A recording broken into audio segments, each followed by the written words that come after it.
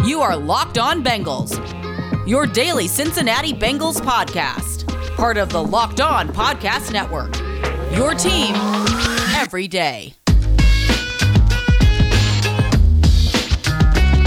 What up, Bengals fans, and welcome to another episode of the Locked On Bengals podcast. I'm your host, Jake Lisco, along with your host, James Rapine. Today, we cover some of the news. The Bengals made a waiver claim, and there's some new vaccine guidelines from the NFL. On top of that, the Bengals announced their inaugural class of the Ring of Honor is complete. And then we get into the weekend mailbag because it's still the off season, which means we're still taking your questions on the weekend. In case you'd like to participate in future weekend mailbags, we do a tweet on Thursday mornings from the Locked On Bengals Twitter account. You respond to that tweet with your questions, and then we go through and answer as many of the good ones as we can every week. Let's get started with the Ring of Honor, James. The Bengals announced today that the two Kens, Ken Anderson and Ken Riley, join Anthony Munoz and Paul Brown in the inaugural Ring of Honor, just as everyone has really kind of been clamoring for. This comes as no surprise, but I guess a hat tip to the fans. I think they got it right. Good job. Very excited to see this come together in week 4 when I'm in Cincinnati.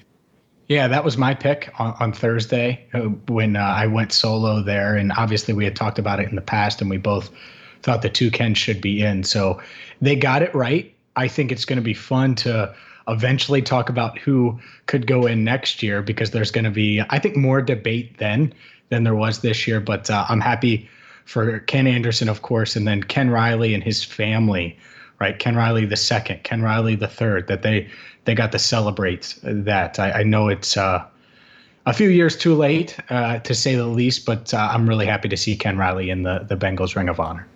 Yeah, it's good stuff. And Elizabeth Blackburn did clarify that everyone on the inaugural ballot for the Ring of Honor will remain on the ballot going forward. The Bengals, in addition to honoring their past today, made a move that may have some sort of impact on the future, and that is the waiver claim of Lamont Gaillard, the former Arizona Cardinals center, former Georgia Bulldog center. He was a 6th round pick in 2019. He was waived on Wednesday this week and claimed the next day on Thursday by the Cincinnati Bengals. This is a guy that was a Brandon Thorn draft crush. You might know Brandon Thorn for all of the times we talked about his opinions of offensive linemen in the pre-draft process. He's also been on this show before. We had a draftable grade on Lamont Gaillard 2 years ago when he came into the draft. Probably thought 5th, 6th round was about right for him. He actually started 2 games for the Cardinals last year. Started in week 2, week 3. Didn't have such a hot week 3 against Detroit, according to Pro Football Focus's scores, but overall had 217 snaps at center for the Cardinals and has a fair bit of NFL experience. So that's a good thing for a team that clearly feels that it needs some depth there in the interior offensive line. They did lose, of course, in case you've forgotten, Hakeem Adeniji, at least for likely most of the year, if not all the year, with that pectoral tear. So if they had any plans on him kicking inside at any point, he will not be available for that. So a nice move here for depth in camp competition. That's exactly right. I think that's what this is. You're talking about a guy in Trey Hopkins. We don't know how available he's going to be. He might be on one day, off a day. And if that's the case, you need centers. Billy Price has an injury history. Trey Hill's a rookie, a 6th rounder. You're not banking on that. So you bring in another experienced lineman. And we've talked about this, Jay. We knew they were going to bring someone in with some sort of experience. And in this case, it was someone that happened to get released on Wednesday. And we'll see if he makes an impact or if he makes the team. But it's all about depth, all about having bodies that can snap the ball to number 9. I think there is fair buzz around a guy like this. Is probably camp competition. He does have a chance of making the team, though, and some really smart people like him as an offensive lineman. He's somewhat limited athletically, but he has good enough size, and he's a really fun player to watch, according to Brandon Thorn. So I'm excited to go see what I can find on Lamont Gaillard when I have some time. Last bit of news today, James. The NFL essentially telling its players, get vaccinated. The penalties at this point, they've gone from, okay, we'll incentivize it. You can socialize, you can live your normal NFL superstar life if you get vaccinated. You don't have to get tested as much, to now they're saying, look, if you don't get vaccinated and there's a breakout among unvaccinated players on a team, and we have to cancel a game, no one gets paid. And you talk about a Sophie's choice for any of these players that have legitimate or illegitimate concerns, whatever it is, that don't want to get this vaccine. The NFL is, without saying this is mandatory, essentially saying it's mandatory. Yep. And that's what they've done with reporters, by the way. Right. And so, look, I know there's debate out there, and there are some NFL players. You mentioned it to me. I didn't even see it before we started recording, but DJ Reader not happy. DeAndre Hopkins, most notably, not happy about the news. We know what Joe Mixon said in the past, Cole Beasley. I mean, there's just a lot of NFL players that question the vaccine or question the motives behind it. And look, of course, there's a money factor here about rescheduling games and not wanting to do that, and making teams forfeit to try to get as many players vaccinated as possible. Absolutely, there is.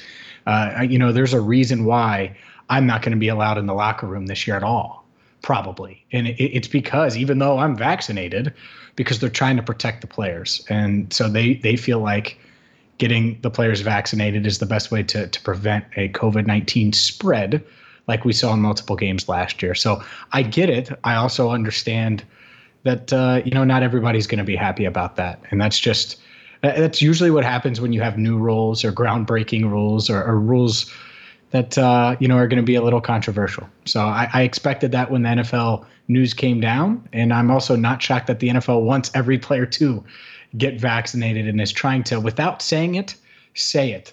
To tell all of their players on all 32 teams that it's time to get the shot. Yeah, DJ Reader's initial reaction is talk about getting your hand forced. And he went on to reply to a number of people that were in his mentions. And he said, look, I'm fully vaccinated. I just don't like the way they're going about doing this. I don't like the fact that my pay is threatened. And maybe this isn't exactly his point, but I think that a lot of players are looking at this and saying, okay, if a team like Arizona, and I'm picking on Arizona here because they have a less than 50% vaccination rate in Arizona. They're one of the teams that was in the news on Thursday. If they have an outbreak among their unvaccinated players and it leads to a game getting canceled, their opponent also doesn't get a game check that week. So it's not just your teammates. You can affect the other team. Not only do you forfeit a game, you forfeit pay, and your opponent loses pay. I can understand players being upset about that part because that's not even something they can control.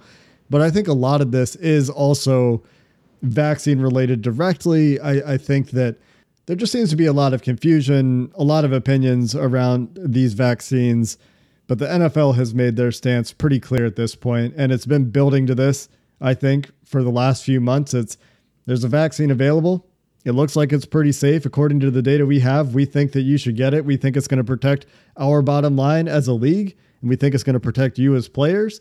And if you don't get it at this point, well, there are some very dire consequences. Coming up next, James, let's dive on in to the weekend mailbag with training camp opening up in just a few days.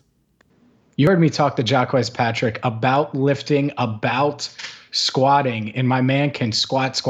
He said 5 Bills, rep it out. While I'm not there yet, I hope to be, and Built Bar is going to help me get there. Heck, it's probably helping Mr. Patrick get there. Built Bars are the #1 protein bars on the planet. They have 9 different flavors, plus the occasional limited time flavor. There is something for everyone. So make sure you check out the official protein bar of the U.S. track and field team. And go to BuiltBar.com right now. When you're there, use promo code LOCK15 and you'll get 15% off your first order. Again, use promo code LOCK15 for 15% off at BuiltBar.com. All right, James, let's dive into these mailbag questions. The first one this week comes from T. Bannister at TBannister808 on Twitter. He would like to know what our thoughts are on the butterfly effect in football. T. Bannister believes that if it isn't OPI on AJ in week 1, everything would have been different. AJ and the team's swag would have been sky high, rocketing from the jump, and the whole season would play out differently. Do you agree? I think it would have felt different for sure, because that would have been that last second win. AJ Green would have had confidence that he didn't have. Burrow leads this amazing comeback. I mean, that would have been one of the biggest storylines of week 1 last year. The fact that he throws that ugly interception and then finds a way to drag his team downfield against a more talented Chargers team. Let's be honest here. So, Yeah, I think it could have changed it some. Now, would that win have been enough to get them to the playoffs, or would that win have been enough to fix the guard play? No. I mean, Xavier Su'a-Filo had already gotten injured when we were at that point. But could it have changed, Green's struggles, the way the offense didn't click right away as much, because they were really inefficient the second week. Burrow completed 37 passes, I think, for 316 yards or something insane, and threw 61 in that Thursday night game. Would it have felt a little different? I think so. So there would be some butterfly effect to it. Yeah, I don't know. It would have been a minor kind of deal, I think. I don't think it would have necessarily meant different wins or losses. It would have meant one more win, certainly. And maybe it means AJ stays a little bit more engaged. But we did see AJ have a nice game in the middle of the season and then go back to being off that cliff that he unfortunately found the edge of last season. I don't know. I think that a lot of times in football, week one results are overrated. And it's something that I'll be cautioning about this year. Like, hey, don't overreact this week. It's one game of football. This is the rustiest game of football, in fact, that will be played all year, because they're coming off of, they'll have a preseason this year at least, but a lot of the times, you see with the Browns last year, they come out and look like absolute trash in week one. Kevin Stefanski makes massive adjustments. They figure out their offense pretty quick and then end up being a pretty solid team last year. So you see some of that. You see it go the other way too. So week one results, I don't know if I fully buy into the butterfly effect there, but I do think that some things at least would have been different. Certainly the feeling in the locker room could have been very different. And Jamar Chase wouldn't be a Bengal. So there you go. You want to talk about the butterfly effect? That could certainly impact it there. But who knows? We'll see if it worked out, because if Chase ends up being the next AJ Green or Chad Johnson, then it worked out for the better going the way it did. Next question comes from Alan Hollinger. He says, now that we only have 3 preseason games, how will the Bengals use them? Do you think game 2 will become the, quote, dress rehearsal game, and game 3 is the meaningless practice squad scrimmage? Man, meaningless is harsh, Alan. These are men trying to fight for their livelihood. They're 27 people, 25 to 27 people to get cut in that game, and only so much room for them on practice squads. That's not quite meaningless. I'm just giving you a hard time, obviously. It is essentially a tryout game for the guys that are on the fringes of the roster, on the fringes of the practice squad. And I think that is probably what a lot of teams will do. I do wonder though, like you're definitely not going to see a lot of starters, in my opinion, play a whole lot of game 3. Just because it's a week before the regular season, and just like it used to be, you want to rest those guys, make sure they get there healthy, and there's no real reason to put them on the field at that point. That being said, I do wonder how much of a game 2 dress rehearsal we'll see. The trend in the NFL has been to go away from dress rehearsals in the last few years. We're seeing less and less of an emphasis of getting starters playing time in the preseason. And for the Bengals specifically this year, there's still a big question as to whether or not Joe Burrow is going to play at all. And if Joe Burrow doesn't play, obviously you want to get the rookies out there. You want to get the offensive line out there so they have some time to build cohesion. But then you wonder how much anybody else is going to play as well. Does Joe Burrow take a snap in the preseason? Yes or no? Well, I don't know. Maybe we'll have some more information about that to talk about on Sunday, James. Yeah, maybe we will. How about that? That's a tease. It's what they call it in the industry. Look at Jake teasing what is to come next week, I guess, technically, if you're listening on Friday. Anyways, I think there will be, look, game 2 is going to be the game where most of these guys play the most. Game 1 is like kind of a break-in game. Game 2 will be that. But I don't know how many of these starters you're going to see in general. Like, does Tyler Boyd really need to play in the preseason? Maybe you give him six routes and that's it, but he doesn't need to do much. Joe Mixon, do you want him to play in the preseason? I don't know. Maybe he wants a couple carries to get going, and I think he'll play a little, but not a lot. And that's the thing, is these 3 games, I think it's going to be more about Chris Evans, right, and Jacquez Patrick, who I asked about the preseason and the importance of it, and guys like that are battling for a roster spot.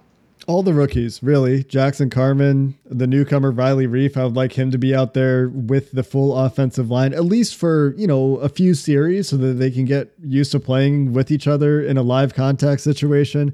Jamar Chase, I wouldn't be mad at seeing him out there for a few quarters if that is what he's ready to do, if that's what the situation calls for, because as good as we think he is, he's a rookie. Getting him exposure against other NFL level athletes, NFL level corners, can only be good for his development.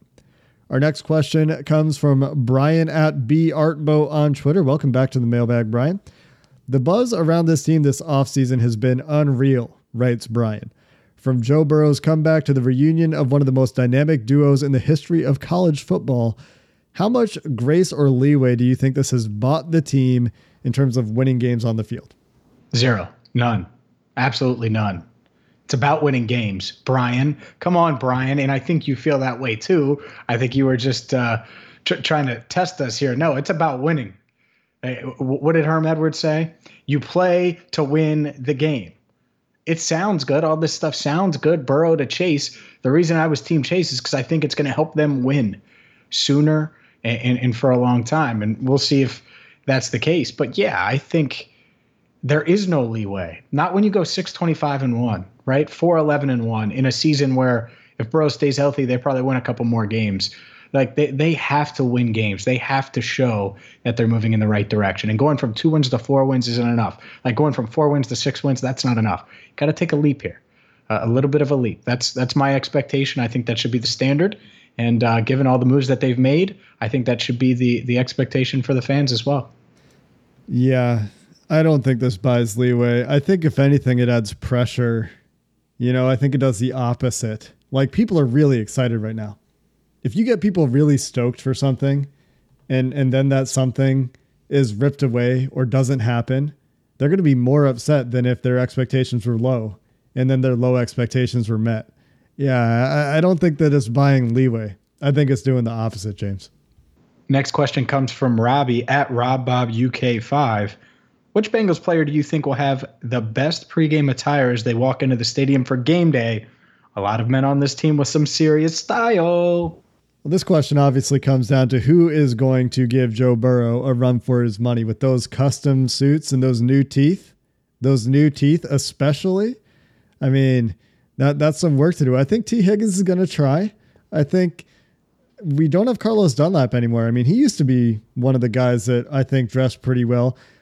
It's going to be interesting to see who puts Joe Burrow on notice as far as it comes to how they dress when they come into the stadium. Also, I just want to point out, James, I'm a little entertained. I had to click on Robbie's name to see which UK he meant because of all the Bengals UK United Kingdom fans and also all of the Bengals fans that are also University of Kentucky fans. I wasn't sure which UK it was. This one is Kentucky. And Robbie can run too. So if the Bengals need, that sprinter speed, Robbie's got it. But yeah, I think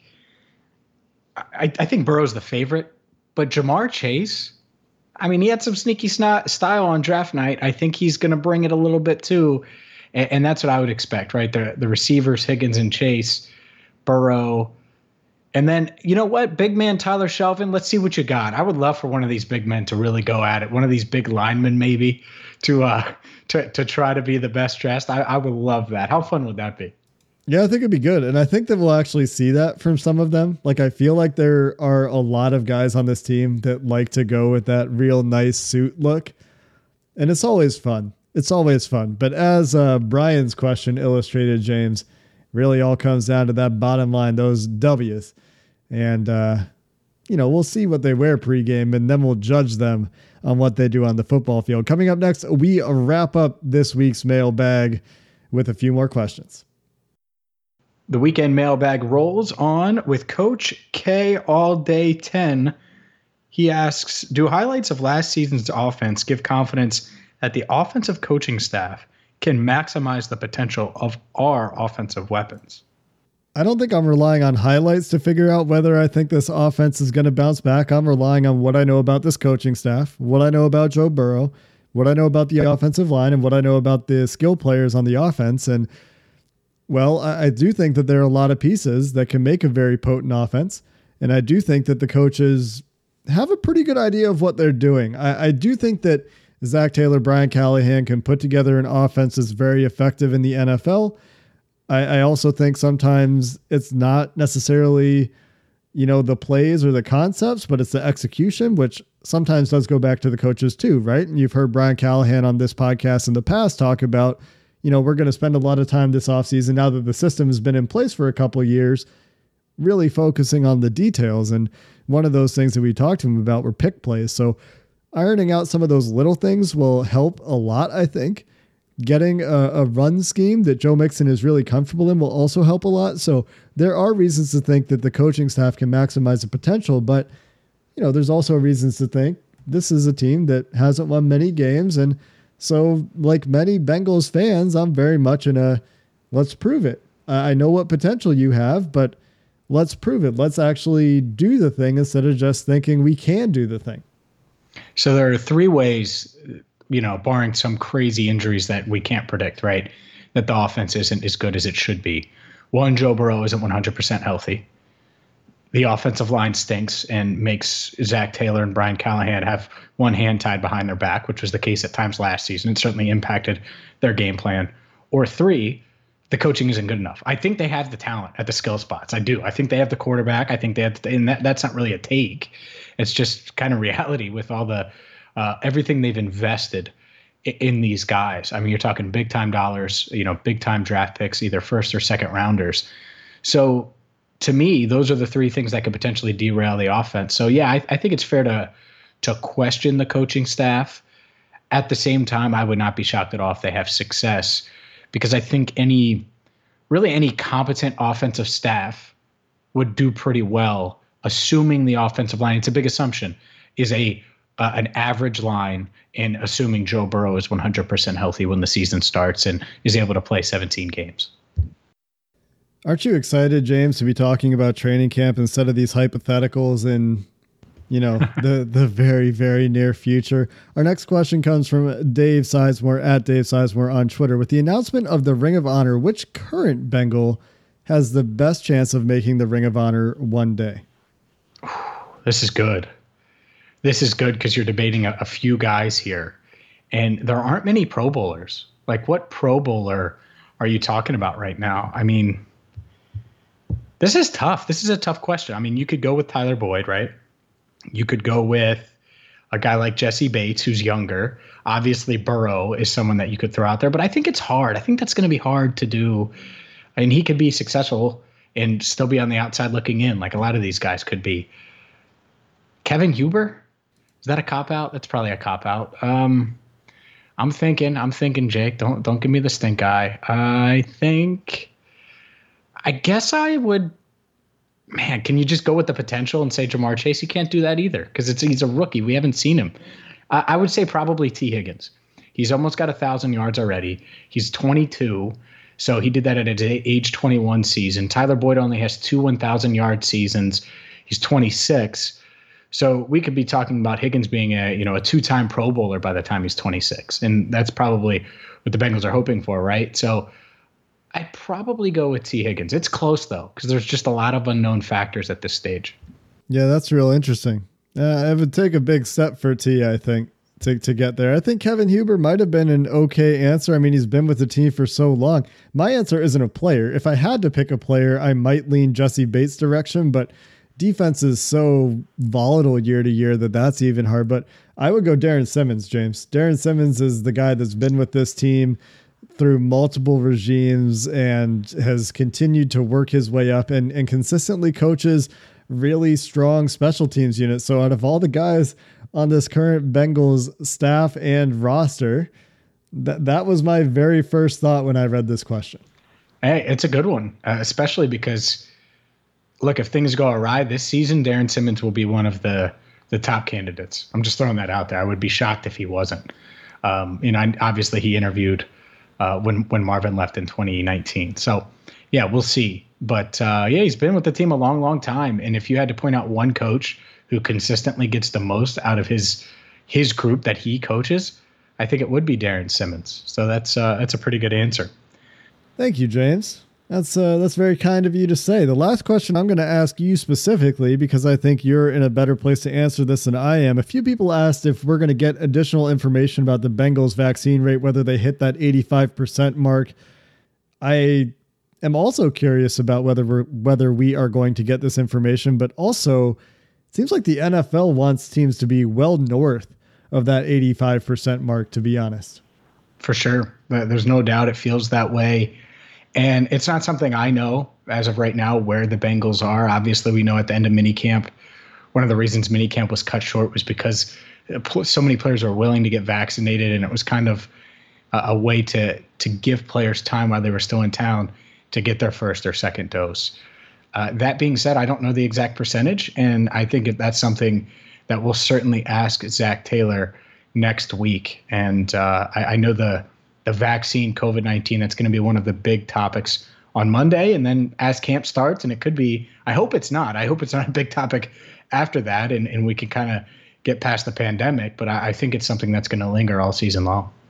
I'm very excited for football, James. I'm very excited for the proximity of training camp, and I really hope that COVID and vaccine drama doesn't get in the way of us all enjoying this thing that brings us all together here in the wonderful world of the Locked On Bengals podcast. That is going to do it for this episode of the Locked On Bengals podcast. However, the next time you hear from us, will it be training camp time, James? It'll be damn close there, Mr. Lisco. Just a couple of days away. And so to tide you over, we've got a very special guest coming your way for Sunday's show, Sunday night, Monday morning, whenever you listen to the podcast. Make sure you come back and check that one out. I think you're going to like it. Until next time, Bengals fans, hoo-day, and have a good one.